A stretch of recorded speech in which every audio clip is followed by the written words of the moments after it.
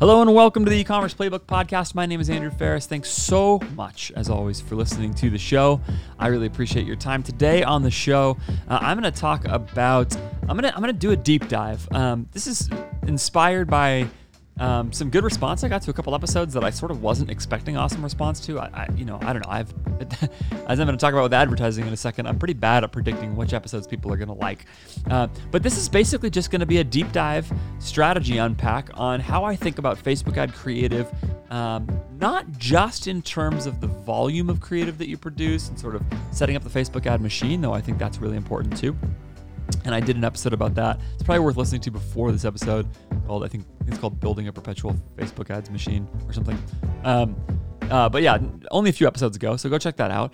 And in this episode, I'm going to take that, unpack that concept just a little bit more, and then spend some time as well thinking through how to craft not just volume of ads, but quality of ads, because I believe that you need both to be successful on Facebook ads. So this is coming straight from having spent a lot of time with a lot of different clients in a lot of different spaces, plus my, the brands that I ran at 4x400, or that I led at 4x400, doing that across a lot of different brands. And this is sort of my basic theory right now on even given the state of Facebook ads today versus before, what it takes to win on Facebook from the perspective specifically of creative. So no need for further delay. Let's dive right in to the show. So I recently did an episode where I talked through a sort of broad Facebook ads approach built around what I call the creative machine, sort of generating a machine of Facebook ad creative and how you could use that to have success on Facebook via volume, essentially, just by saying by generating lots and lots of creative, you can win, and kind of that simply. And I still think that's basically right. It was a couple weeks ago that I released that episode, and I had some really good response to that episode, and it made me think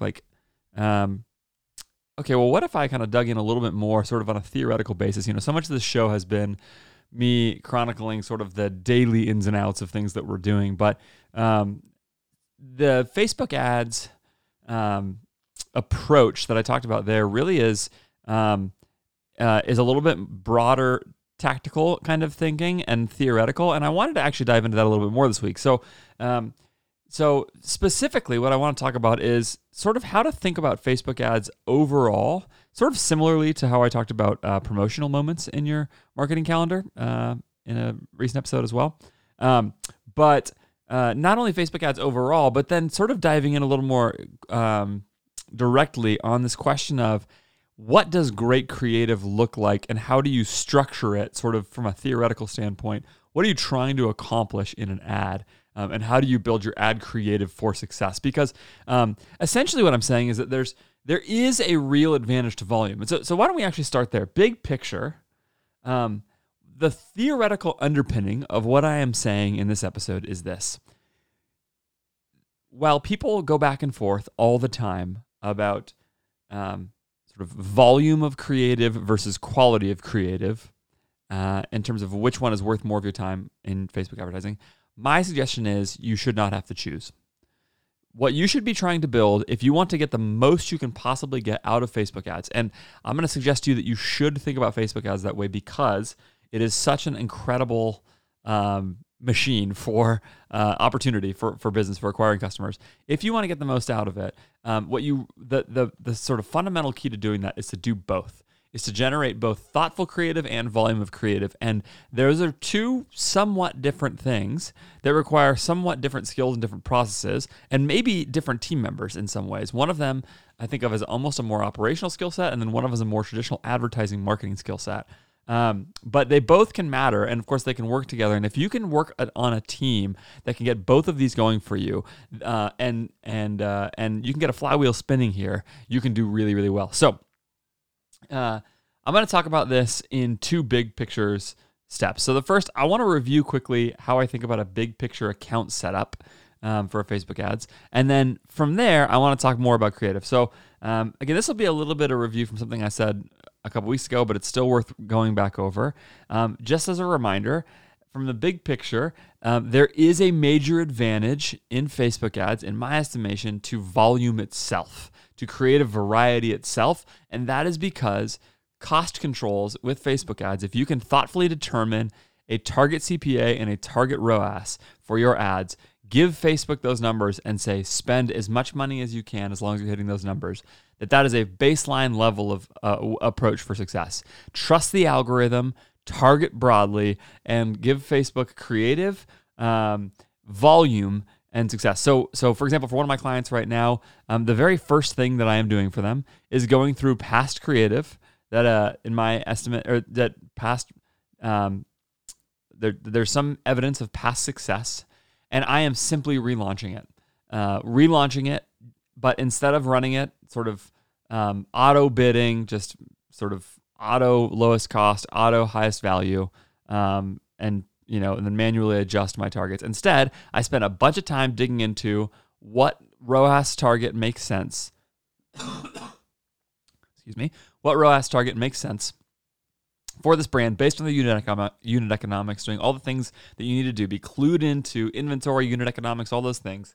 And then from there, say, okay, if my CAC target is $20, great. Then build a cost cap into my ads for $20 and then fire away and put those ads in there. And look, if it's a relaunch piece of creative and it turns out that creative is no longer effective, fine. Facebook's not going to spend the money. If there's $100 a day worth of profitable spend there, I want it. So I'm going to take it and I'm going to include it, okay? And so job number one there is just start launching a bunch of that creative. The next thing I'm doing for that brand is, or for brands, is going through a bunch of other social content that is sort of what I would say good enough, might generate returns. This is where there's a baseline idea that I believe that even though I'm about to tell you what I think thoughtful, good creative is, it's incredibly hard, if not impossible, to predict what will actually win. And therefore, I want to test broadly because I'm very often wrong about what creative is going to win on Facebook. So therefore, test really broadly. If I'm wrong a lot, that means I should take stuff that I do not think will work. That if you just ask me, do I think this will work? My answer is no. And yet I'm going to run it anyway, as long as it's on brand, as long as it's not damaging the brand, those kinds of things. Because I believe that I'm wrong a lot.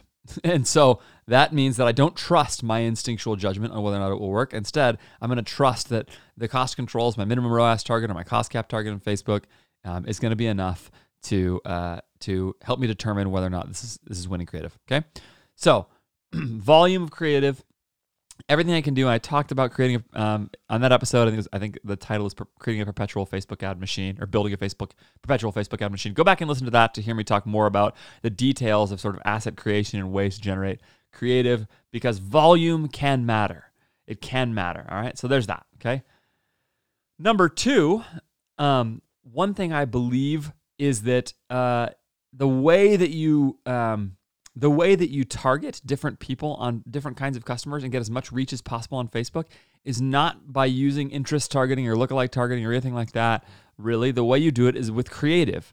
The broader the range of creative, the more different angles and styles of creative, video versus still, UGC versus quality photography and video, like all that kind of stuff. Different kinds of customers are going to respond different ways to different kinds of creative and different angles. And so I want to create as much variety as possible. And when I think of that variety, I think of it in 4 buckets. Number one, video versus still. There is a baseline idea that a lot of advertisers have that video is more powerful than still images. I do not think that is always true. I don't even necessarily think I don't know. I mean, it's definitely sometimes true. But there's plenty of times when I've seen still images with a strong headline in the image perform really well. So I'm a big believer in using that. So video versus still is one kind of variety you can create. And I do believe that that one of the behaviors that happens for people scrolling their feeds and all that sort of thing is that some people are much more likely to watch a video and some people are much less likely to watch a video. They just they can't be bothered. And so a still can be more powerful. If you're standing in line somewhere scrolling a feed, and you maybe can't watch something with sound. And so then, video maybe is not as effective. And even if there's captions and blah, blah, blah. All right. So video versus still. Format. And what I mean by format specifically is really around sort of like style. So let's take video, right? Maybe you run some sort of better produced brandy video kind of stuff. I don't know. That typically is what works on performance marketing, but maybe that's something you try. And at the same time, you try UGC. And at the same time, you try influencer content, actual customers versus influencers, those kinds of things.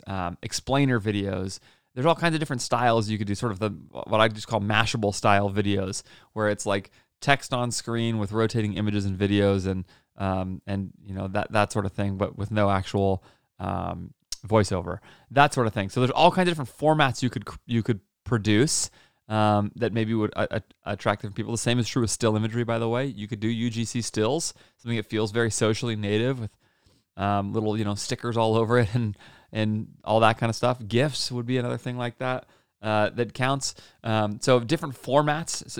Again, just recognizing that different kinds of users are going to respond to different kinds of creative in different ways. Another one would be placement. So this is number 3.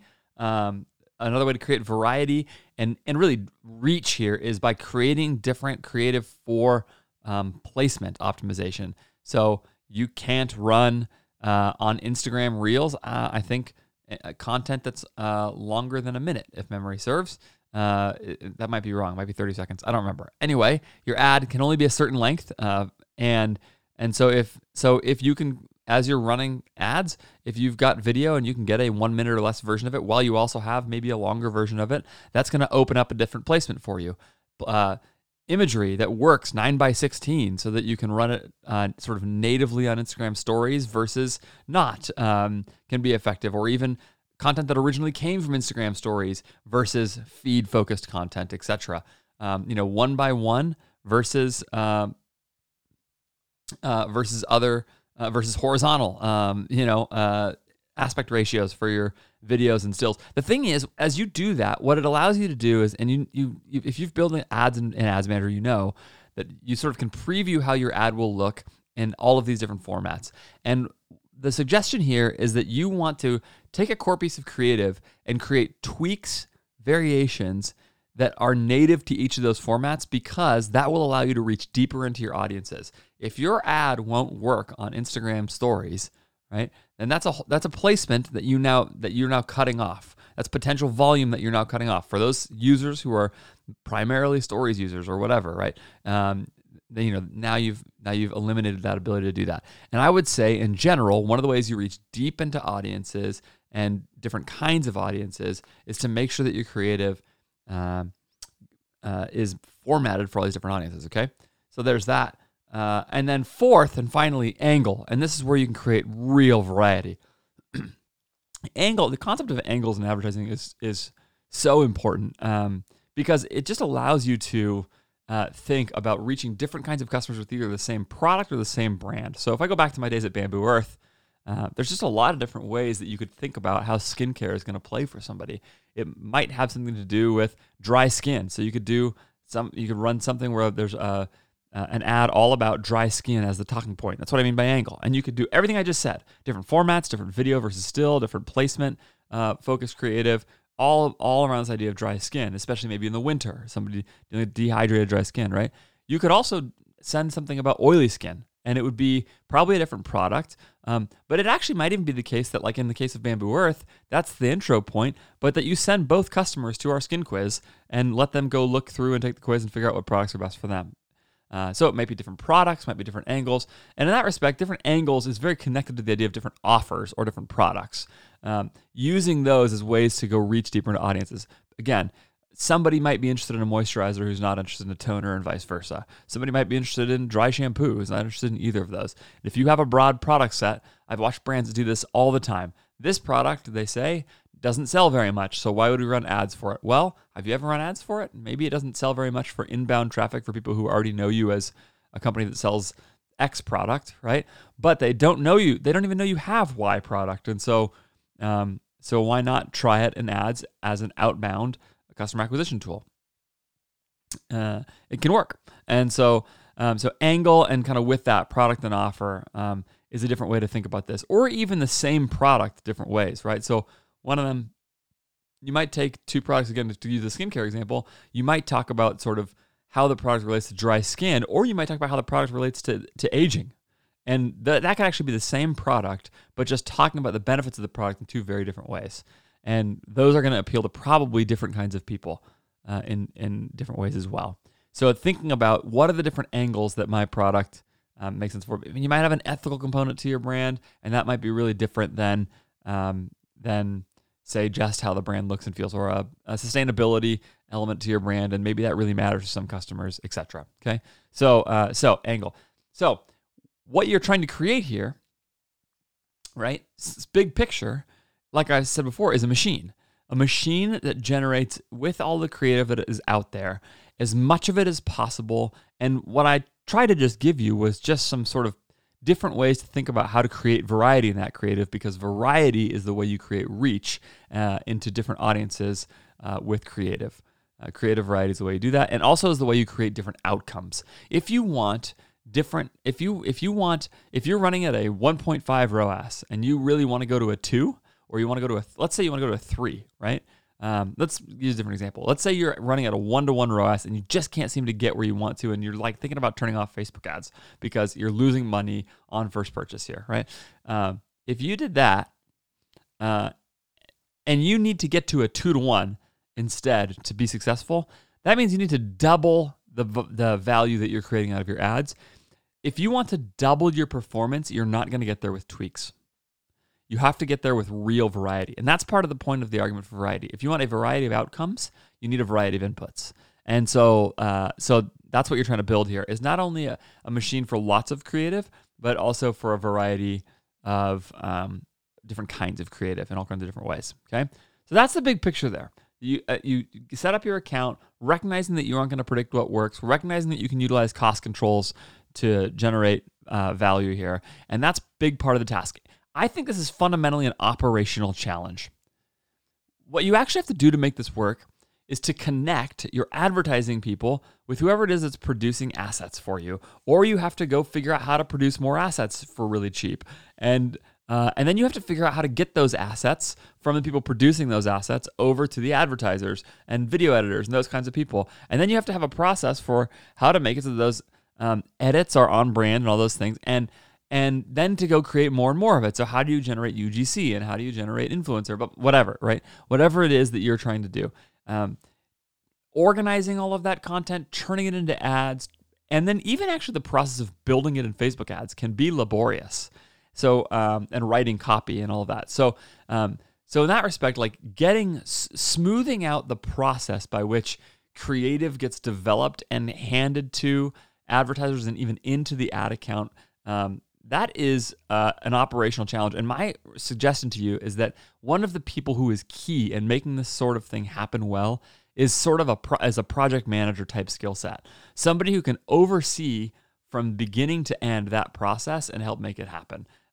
It's not what you think of with advertising, but because you're trying to create volume specifically, that skill set can really matter. Who can find the kinks that are coming up in that system and unkink them for you and go, okay, we're getting a bottleneck right here. Let's figure out how to smooth that out. All right.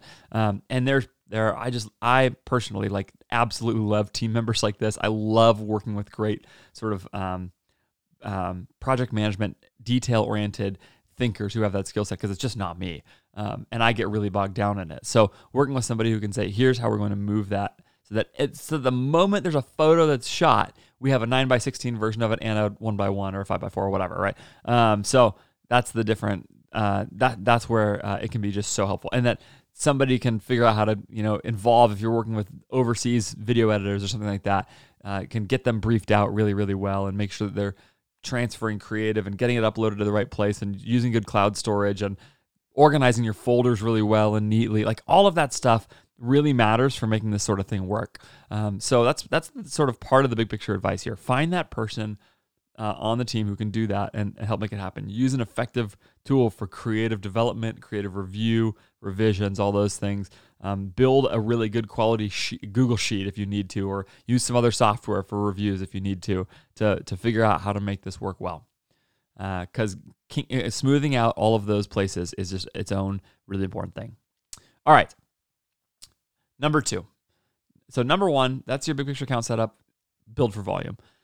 Having said that, there is also it's just undeniable that great advertising campaigns also happen as a measure not just of testing and volume, but of thoughtfulness, but of good quality advertising in a sort of traditional Mad Men sense almost.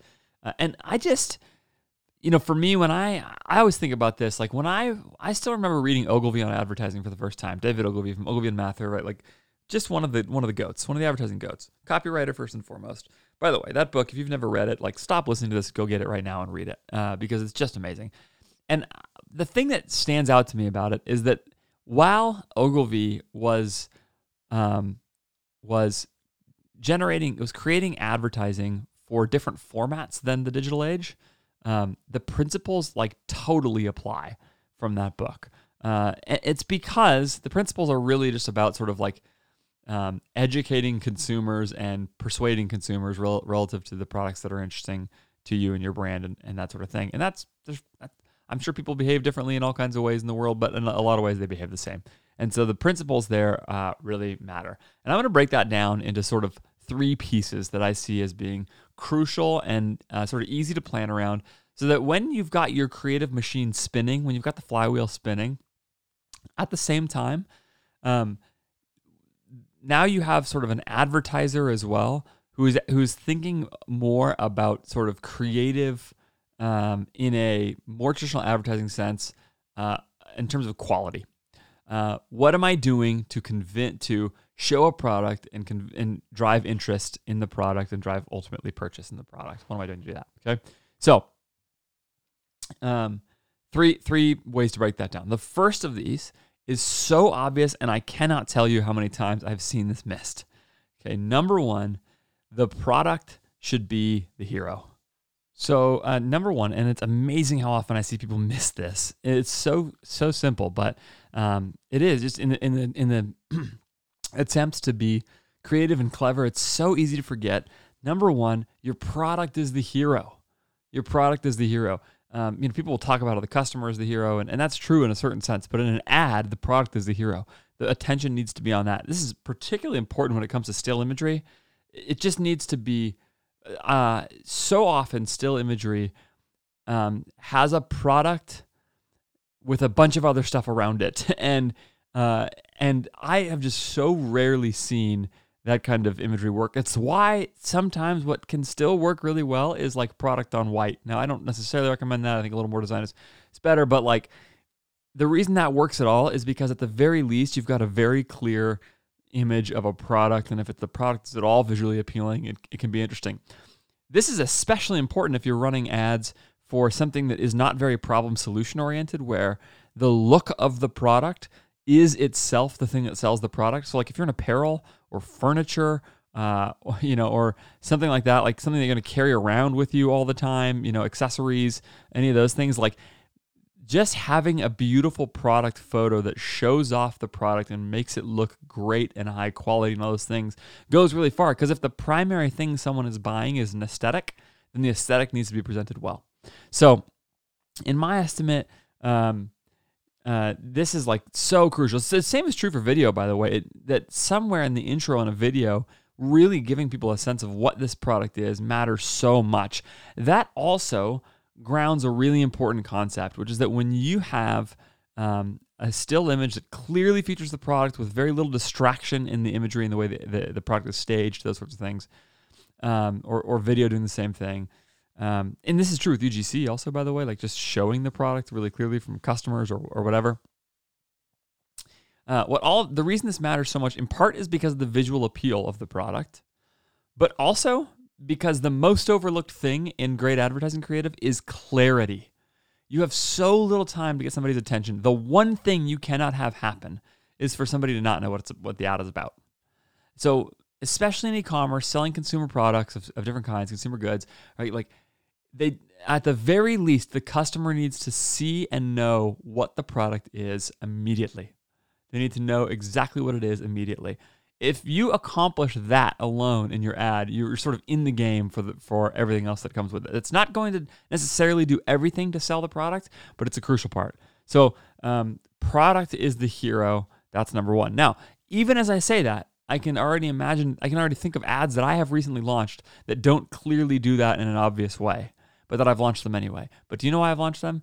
Because I've launched them with cost controls, and the creative already exists. It was low touch, low effort, high volume, and so I'm going to try stuff again. So the operational flywheel that I'm talking about is different than this in one respect. This is now when you're trying to craft advertising on top of that you can then plug in also the operational flywheel, but on top of that, okay? So, because sometimes you're not even going to be a good judge of like, is this clear? Maybe it's clear or hookier or something in a way that you don't see, but that's there. So, okay, so product is the hero. Still imagery in particular, make sure the product is clear, okay? Start there. Should be really appealing. Again, if you open up Ogilvy on advertising, you'll see a lot of ads where the image just makes you want the thing just because it's beautifully shot. Number 2, okay? As you're generating creative, the headline matters so much. It matters so much. People's behavior is so different with headlines. The nice thing about this is it's so easy to test this. If you take, again, this kind of actually comes back to the operational the machine that I'm talking about a little bit. But if you can take an image, a beautiful product image, and you can just create 5 versions of it with 5 different headlines, you can test this really, really fast. And so I think that's really worth doing as a general rule. But the headline matters so much because the headline is going to begin to move somebody into their interest in what you're talking about. It's not going to do all the work of selling the product, but it's going to capture attention. And this is where it's helpful to pause and talk about something that at CTC we use as our framework for thinking about effective creative. And that's the acronym AIDA. I believe this came from some great advertiser in the past, but attention, interest, desire, action. So the notion is that you move a customer through these 4 elements, perhaps in very rapid succession, in terms of their interest in the product. So it starts with attention, you get their attention. Then you drive interest from there, so they maintain interest in it. So first you capture attention, then you hold their interest, and then you create desire, and then you move them to action. And for performance marketing, if you can move somebody through those 4 steps, that ends up being crucial. Now, we have some ways of measuring that at CTC, and we use that as ways to review the effectiveness of creative and where things are going right and where things are going wrong. Hey, maybe we're not driving enough attention, but when we drive attention, it does sell. So we've got the action part solved, but we're just not getting enough attention, or vice versa. You're getting people to click and you're getting people to watch, but they're not buying. Why is that? And that's all part of it. And thinking through that really helps. Think through then sort of what elements of creative you use to address each part of that process, each part of the funnel there, basically, right? And essentially, that's what it is a funnel. So the headline is the thing that is going to begin to move you on the sort of attention and interest side of things, and the image working together. The headline is going to be that first thing. Or if it's a video, it might be the first line of the video. Even if it's not a headline per se, it might be the first line that somebody says, or a caption or something like that. That works that way. It could even be actually the sort of headline around the video if you're actually using if it's a Facebook ad or Facebook newsfeed ad or something like that. So the headline is going to drive a lot of interest. And this is where some of the great ads, they work because of this reason. I also think, by the way, this is why the fundamental challenge of advertising most times is initially solved with words and with concepts, not first and foremost with imagery and video. This is probably reflects some bias for me because I'm just the worst creative in the history of the world. But what I really believe is that sort of really good, thoughtfully executed advertising, where you're really aiming at this sort of quality over quantity approach, and of course what I'm saying here is do both. But when you're sort of aiming at quality, it starts with copy. And actually David Ogilvy says the same thing, which is that sort of copywriters were the hardest people for him to find, great copywriters. And that's because what happens visually is downstream from a concept, from an ad concept or from an angle. So there's a famous Bill Bernbach ad that's a Volkswagen Lemon ad. Maybe you've seen it. And it's just a picture of a Volkswagen, of a bug and a Volkswagen Beetle. And the headline says lemon. And that's it. One word, lemon. And that headline is brilliant, right? It is connected to this image. It's an automaker saying, this car is a lemon.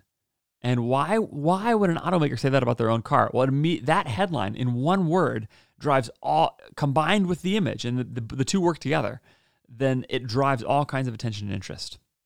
And now you're wrapped in, and that adds an old print ad with a bunch of long copy that explains something about it all. You go look it up, Volkswagen Lemon ad. I don't want to ruin the hook for you because it's pretty brilliant. But sold a lot of cars by just grabbing attention and then driving at from there an angle around the car's reliability and the concept of being a lemon that ends up being the angle that the ad takes. Okay, so that combines something I said earlier, which is that angle is one of the ways that you can create variety, right? It's one car, a Volkswagen, and it's a Volkswagen Bug, and you could say a lot of things about what makes that car worth buying. In this case, the advertiser says it's about quality. It's about quality and why it will or will not break down, essentially, and what we do to ensure that your car is a good quality car. And so you could also do all kinds of other things to try to sell a Volkswagen Bug about sort of style and all that, but this is the angle that Bernbach took in that ad, right? Another famous ad, and this is one I love, I use this example all the time, is there's a famous Rolls-Royce ad by David Ogilvy that is really all about luxury, and and now that's sort of obvious, right? It's Rolls-Royce, but it just goes through sort of features and benefits, but it does all of them in this way that drives at this is the best driving experience you could possibly have, and it's tricked out with all kinds of new features. The headline is from a piece of PR about the car, and it was actually, Ogilvy just ripped the line from PR and said it's from a review of the car and used it for his headline, and the headline is at 60 miles an hour, the loudest thing in the new Rolls-Royce is the electric clock. Or something. That might not be the exact quote, but that's the basic idea. And again, when you think about that line, it's doing a ton of work. That headline is driving home a concept really, really clearly. At 60 miles an hour, the loudest noise in the new Rolls-Royce is the electric clock. That's telling you it has an electric clock. That's telling you that it drives really smooth and really cleanly, all in one line. And it's all driving at this one idea. And so when you think about headlines and when you think about angles and how your headline communicates that angles, it starts with that idea of a concept, of an angle. And what you have to do as an advertiser is think through, what am I selling? What exactly am I selling here? And that actually is not always an easy question to answer. Again, another Ogilvy line. Ogilvy said, if you're selling a fire extinguisher, start with the fire. Right? So that's a perfect example of this question of what are you selling? If you're selling a fire extinguisher, it makes no sense to talk about the features of the fire extinguisher. How about how red it is, or about the tubing or something like that, right? What makes sense is to talk about how good of a job it does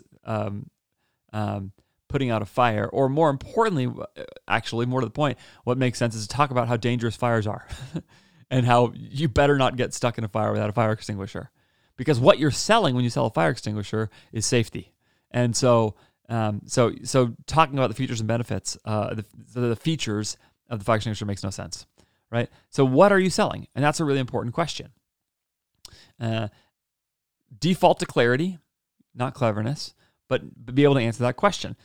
This is another place where brand versus problem solution makes a big difference. If you're selling high-end furniture, sort of like designer furniture, it probably doesn't make much sense to talk about how well structured and how well built it is.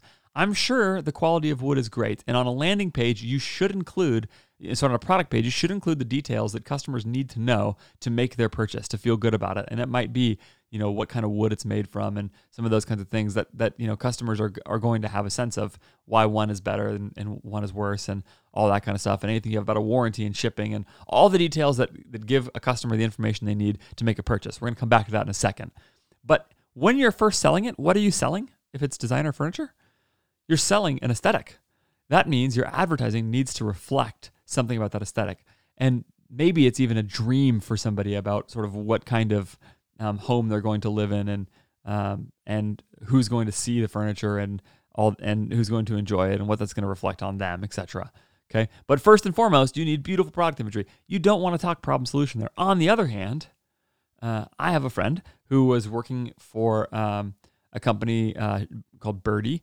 And Birdie was selling like essentially an alarm that you trigger if you're a female and you think you're in danger of assault in some way or another. And it just makes this piercing, really loud alarm. Well, what you're selling there is not really about the aesthetic or the brand at all, right? It's something really different than that.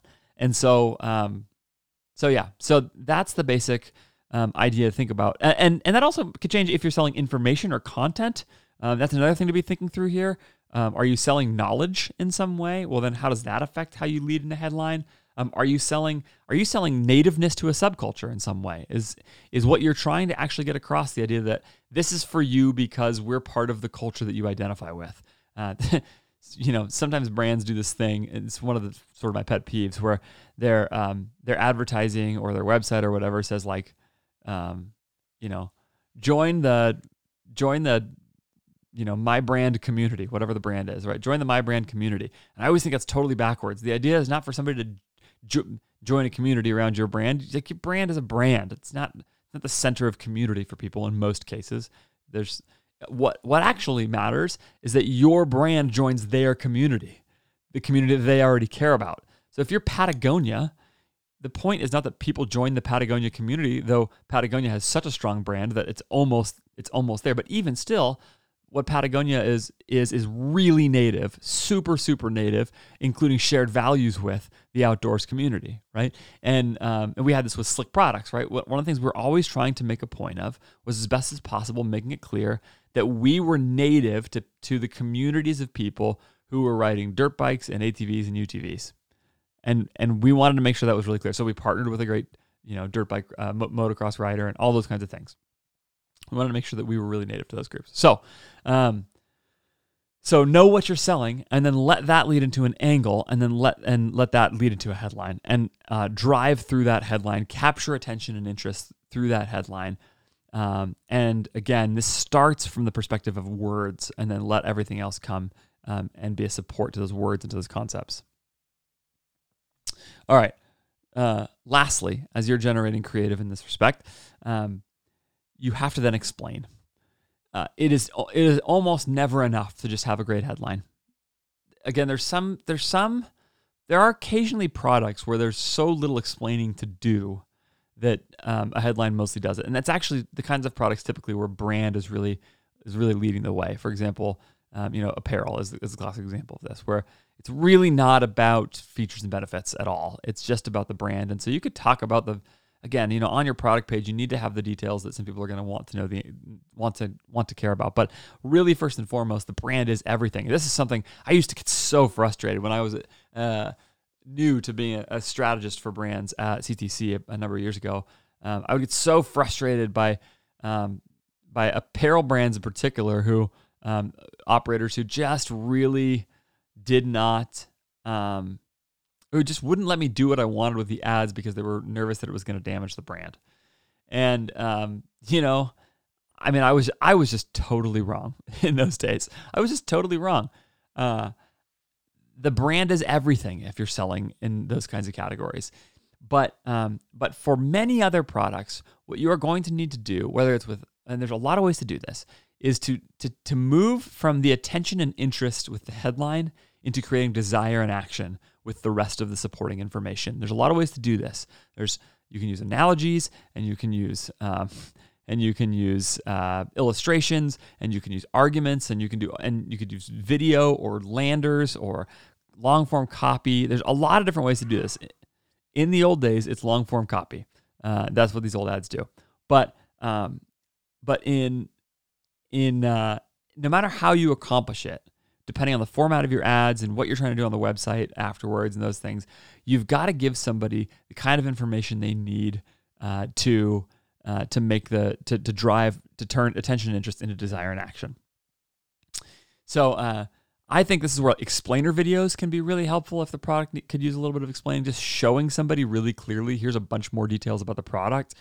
We saw this was used to, this worked really, really well for us at FC Goods. Just somebody showing, here's what the wallet looks like, here's how cool it is, here's why it's great, here's the packaging, all that kind of stuff. And then sometimes landing pages, again, can do this depending on the angle you're using. Again, to use an example from FC Goods, if you are new to the show, FC Goods is a brand we had that made wallets out of vintage baseball gloves. Well, we knew that people were buying these as gifts, and so we created a landing page, a couple of them, different ways. They were all around why this made a great gift, why this was such a perfect gift. And And that's saying something really different than just here's the leather and here's the baseball glove leather. It's sort of driving home from the perspective, giving a bunch more information about the product that was going to drive home the idea that what you're selling is the experience of buying a really satisfying gift for somebody. And so it was saying all kinds of things about here's how great the packaging is, and here's how thoughtful you'll feel when you do this. And it was all of this information to help somebody think through all the details of the product to make it clear to them that it was a really good gift. Again, there's a lot of different ways you can do this. Long form video sometimes can work really well here. This is where the notion of short video doesn't work. Explainer UGC content can work great in this respect. We saw this with Bamboo Earth, where somebody just going through their skincare routine with the products so that somebody new to it could kind of get a sense of the product and what they liked about it. That could work really, really well as well. So they could just feel like they understood it better. But whatever it is, as long as you know what you're selling, driving towards the deeper explanation is a crucial part of it. That is often going to do the work of not just driving interest in the product, but selling the product. And those are two separate things, to some degree, at least. There's overlap, but there's two separate things. So know what you're selling and then drive that through the headline and the explanation. So that, I think, is very simple, but it is the breakdown of the way to think about it. If you wanted to give yourself a template here, just give yourself those three things. Number one, how am I making the product the hero? Number two, what am I doing to attract interest, attention and interest via a headline or a hook? I think a headline is probably what you would want to hold yourself to mostly, thinking about some line of copy at the front of an ad that's going to mostly do this, okay? And then from there, number three, how am I using explainer information to sell the product from there in most cases? And then as you craft advertising, hold yourself to those three. How are these three going to come together, and how is that going to turn out into the ads? Now, spending the time on that and really thinking through those angles and getting alone and working through what our customers want and all those things, that can sometimes take real time and effort in a way that's really different than creating the pure machine of volume. But I have seen both work. Well, thoughtfully crafted ads on the one hand, and volume of options on the other hand. And so my suggestion, like I said in the beginning of this episode, is don't choose. Do both. Develop the necessary skills to do both, necessary team members to do both at the scale that you can do it relative to the business that you are working in, and pursue both of them as the way to really maximize Facebook ads as a platform.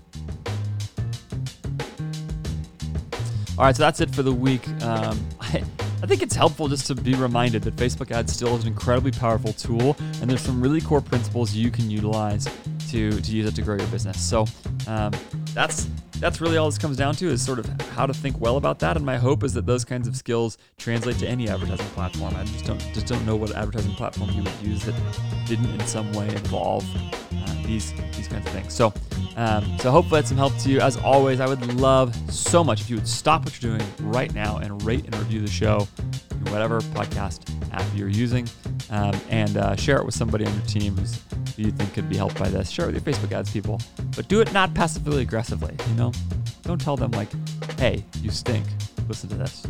Not that you would do that, but And as always, reach out to me. Twitter's the best place to do it, at Andrew J. Ferris. I would love to talk to you there. Otherwise, hope all is well with you, with your business, with your family, with your life. See you next time.